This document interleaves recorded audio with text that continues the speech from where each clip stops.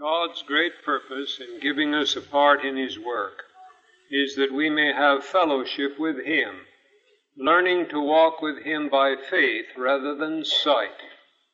Those of us that have been called into this particular part of the Master's work recognize that the self-supporting work offers special opportunities in depending on the miraculous, because in many cases the only way that a work of God can start is through miracles.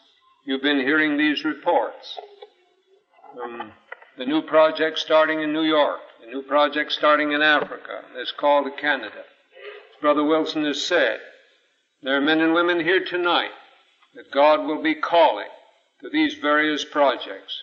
And some of you may be visitors here tonight that God will be calling into this work. The lessons that I have in this little study tonight are for everybody, whether you're on campus or off campus. Believe me, friends, we are in the closing moments of human history, and this world is not going to run easy to its end.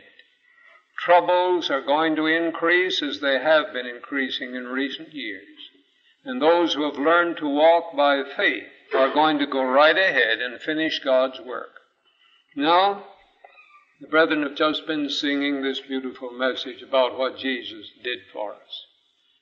Jesus came to this earth for two great purposes. He came to die for us on the cross. But before that, He came to live for us and show us how to live. This evening, for a few minutes, I want us to notice an experience in the life of Jesus that is a lesson for all self-supporting workers and everybody else that wants to attempt something for Jesus. It's the feeding of the 5,000. This is one of the incidents in the life of Jesus that all four of the gospel writers tell. You'll find the story in Matthew 14, in Mark 6, in Luke 9, and in John 6. We'll draw on all of these, a text from each, from the words of Jesus. As four men approaching a building, each from a different side, would give a little different picture, so the gospel writers, each one telling the story as it impressed him, those who were there or those who heard it from others, give us a composite picture. You remember the story that Jesus was on a mountain near the Sea of Galilee, and 5,000 men besides the women and children had been with him there as he carried on his medical missionary work all day long. He was teaching and healing and preaching. And as the sun was setting in the west, the disciples came to Jesus and urged that Christ should send the multitude away to their homes because they had had nothing to eat all day long. But as Matthew records the words of Jesus, and he was there and heard him, Jesus said, "They need not depart. Give ye them to eat." Matthew 14:16. They need not depart. Give ye them to eat. Now, did Jesus have a great wagon full of food there when he said that? No. There was nothing in sight. And yet, Christ, knowing that he was there by God's providence, expected his Father to supply the need. And so he said to the disciples, "They need not depart. Give ye them to eat." And then he asked Philip a question. John records it. "Whence shall we buy bread that these may eat?" Where are we going to get the food to feed these thousands of people? And Philip looked over that vast crowd, and he said, "Why, $30, $40, $50 worth wouldn't be enough for each one of them to have just a little." And the disciples were poor. I only speak the facts when I say they were a self-supporting company. Jesus was dependent upon miracles from day to day in the work that he was leading those men to do for God. Where shall we get the bread?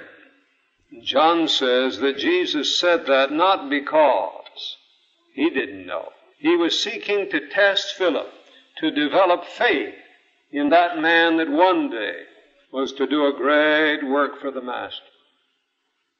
Then he turned to others of the disciples and said, now how much do we really have? How many loaves do you have? Go and see. You'll find that in Mark 6:38. In other words, take inventory. See what's on hand. And Andrew, after a search, reported the only bit of food in the whole company. He said, we found a boy here that has 5 little barley loaves and 2 fish. 2 fishes. That's all. Now I wonder what you and I would have done under those circumstances.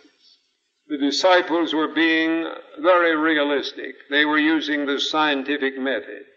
When they said, we can't feed these people. But Jesus says, yes, we can. And so he said, have them sit down. Luke tells it in Luke 9:14, make them sit down by 50s in a company. While Jesus' work is informal, it's organized. And so those thousands of people were seated on the grass in groups of 50. And then Jesus called the 12 together, and he took those 5 little loaves and the fish, and looking up to heaven, he asked his Father to bless that food. And then he started breaking the bread. And presently I see him giving Matthew a basket. Matthew, you take it to that group over here. He breaks some more. Peter, you take this basket to that group yonder. Andrew, you take some. Nathaniel, you take some. James, you take some. John, you take some. He keeps breaking. And with bread and fish, the disciples passed from company to company, seated there on the grass. And all are fed. All are fed. Oh, what a wonderful miracle, friends. I want you to notice how simple it was. There was no fanfare.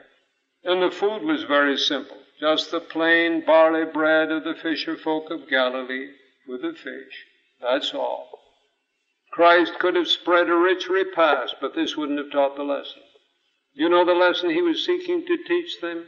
That God is willing to use simple means to fill the needs that arise. Let me put it very simply this way. All we need, we have. All we need, we have. As I think of this rapidly expanding work, I long for workers who know that what we've just studied is so, that we have what we need. Will you repeat that sentence with me? All we need, we have, all together.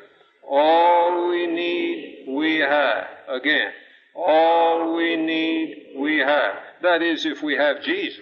If we don't have him, we never would get enough.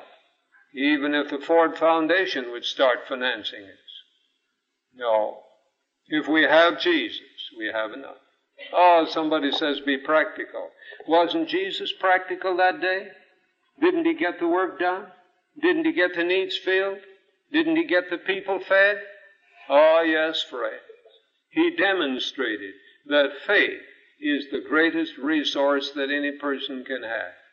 Do you have that faith? Over 100 years ago, there was a little college, became a big college in what was then new country in Ohio, Oberlin College. And Oberlin trained self-supporting missionaries to go out in various directions in North America and overseas. And one of the statements that was often repeated in that college was that in order to be a self-supporting missionary, a man had to be ready to start for the Rocky Mountains with nothing more than an ear of corn in his pocket. And you may know it wasn't on a jet plane either. It was walking, or with a horse. It is going to take that kind of faith to finish the work, brethren. I'm glad for all the work that can be done now with jet planes and with printing presses and radio and TV, but listen, friends. The last sheaves that are gathered in this world are going to be with a hand sickle. The last souls that are won in this world will be by workers on foot, traveling as Jesus and his disciples did. and giving the one-to-one message. It'll take that in the times of persecution into which we're entering. And those who do that closing work will see every human support cut off. There will be nothing and nobody that they can depend on as far as human vision can discern. But friends, those who have the Spirit that Jesus had and that He inspired in those disciples will be willing to go right ahead and carry on and not stop waiting for the food wagon to catch up with them. They will believe that God will help them to meet the needs with what they have. For it is written, "My God shall supply all your need according to His riches in glory by Christ Jesus." Philippians 4:19. Isn't that a wonderful promise, friend? No wonder Paul in the same chapter, the 13th verse says, "I can do all things through Christ, which strengtheneth me." Let me tell you, the man who attempts to do what we're studying here tonight and what we're talking about here tonight, without faith, he'll drown, he'll sink, he'll fail. But the honor of the throne of God is at stake for those who will have hearts of faith and simply obey God and trust Him. All we need, we have. All we need, we have. But now, after they'd all had all they needed, everyone was satisfied. Jesus, the one who had worked this mighty miracle and fed these thousands of people from the little basket of loaves. Then He said, what in some ways is the strangest command that came from His lips that evening hour. Gather up the fragments that remain, that nothing be lost. John, the 6th chapter and the 12th verse. Gather up the fragments that remain, that nothing be lost. My dear friends, if you could work miracles to multiply bread, would you tell people to gather up the fragments? Jesus did. I find that people waste fragments sometimes that don't have any power to work miracles. Could be there's a connection. All we need, we have. But equally true, all we have, we need. We have nothing lacking, but we have nothing to waste. Not a dollar, not an hour, not an ounce of energy. We haven't any time to waste in worthless reading or in ordinary reading. I mean by that, friends, that every hour we spend in reading ought to be something that we know before God is of great value in helping us finish the work of God. Speaking of our daily labor, years ago, through inspiration, we were told, we have no time now to devote to worldly enterprises. No time now to devote to worldly enterprises. Thank God, friends. It makes my heart rejoice as I see that God is calling men from ordinary things to do extraordinary things. Don't misunderstand me. When you hear and answer the call of God to leave ordinary things and do extraordinary things, He may give you some very simple, humble work to do. But up that trail lies a miracle waiting for you. Paul the tent maker, Jesus the carpenter, Peter the fisherman. Oh, the mighty miracles that God used them to work. Not to keep from work, not to keep from labor, but in order that the multiplied needs of the multitude might be met. Because, friends, let me tell you this. All the labors of all of us in this great Advent movement put together will never be able to finish the work. The mighty power of God must come upon His people. But that mighty power is not coming so that we'll have everything we want and then some more to waste. Not a bit of it. We have this lesson to learn, this double lesson. That all we need we have, but all we have we need. Would you say those two things with me? All we need, we have. All we have, we need. Nothing to waste, but nothing lacking. Now, God is very interested in the individual. And as you put your hand in His, whether you're a student or a man out in daily labor, or you have some professional or executive job to do, whatever your calling, in the home or wherever, God wants you to be a student in training to meet needs by combining work and faith and miracles. Therefore, if you are watching the signals of His providence, He will lead you in faith to undertake more than your limited vision might see as possible. He will do this financially. He will lead you to make pledges in faith. He will do this with your labor. He will lay upon your heart a burden for souls. And you will say, I don't see how I can compass all this. God intended to lay on your hearts more than you could compass. Yes, He did. He wants you to be challenged. And don't miss what we studied in recent weeks about labor and rest. There's time for work and there's time for rest. And we are not to wear ourselves out in a fruitless, restless, frustrated endeavor to compass everything that we see. But on the other hand, friends, we are to expect that as we put all we have into the Master's hands, He will return it to us multiplied.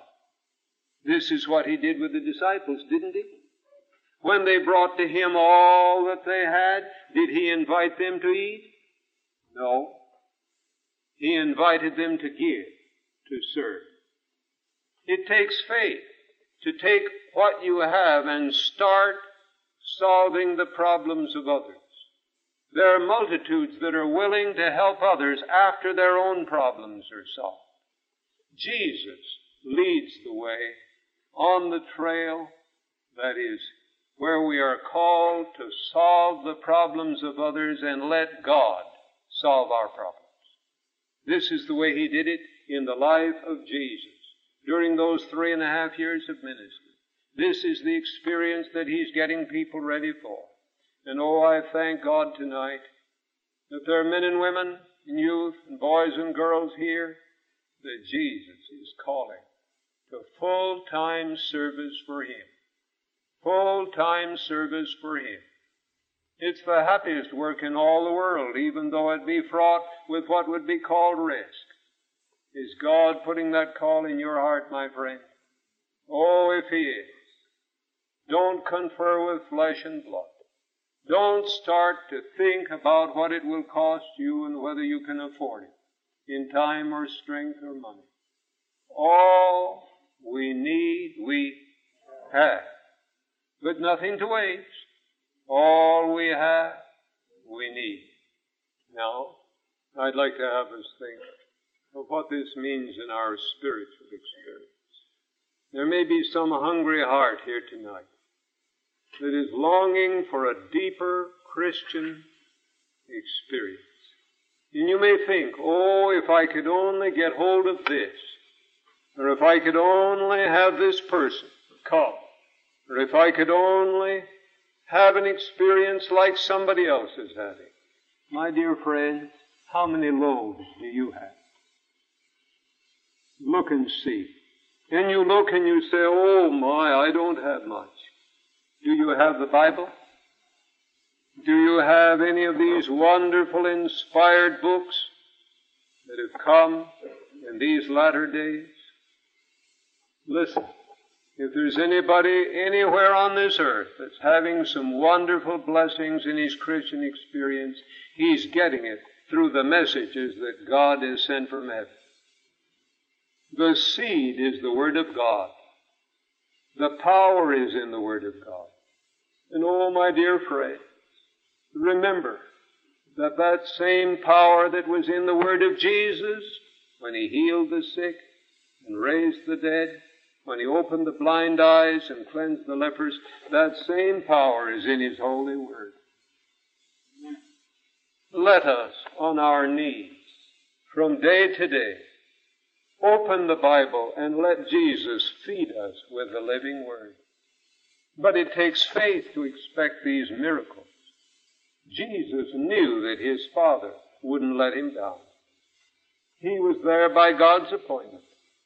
And wherever you are, whether the needs of the people you minister to are physical or spiritual, or otherwise, you, if you have faith in God, will believe that God will help you as you put into the need what you have. It may be money, it may be clothes, it may be books, it may be a prayer, it may be speaking with people, it may be a heart burden, it may be that as you talk together, God will put thoughts into your mind that you have never thought of before. My point is, if you're going to be a worker for God in these closing hours, you must have a faith that God will take what He has given you and use it to meet any need that He brings you in contact with that He wants you to fix. And when we have this Spirit pray, it won't be a matter of saying, yes, I'll go here, I'll go there, I'll go yonder, provided somebody will support me, provided somebody will take care of the bill. The whole spirit of this work is to go forward in faith at God's call and let God take the responsibility. This is unrealistic to the world. Human science will never catch up with it. But the remnant people of God, on this basis, will go forward and finish the work. Jesus will come. This media was brought to you by Audioverse, a website dedicated to spreading God's Word through free sermon audio and much more. If you would like to know more about Audioverse, or if you would like to listen to more sermons, please visit www.audioverse.org.